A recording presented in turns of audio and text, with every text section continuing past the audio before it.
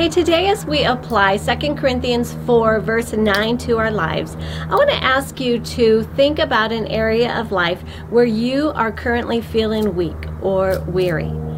And now I want to ask you, what are you focusing on?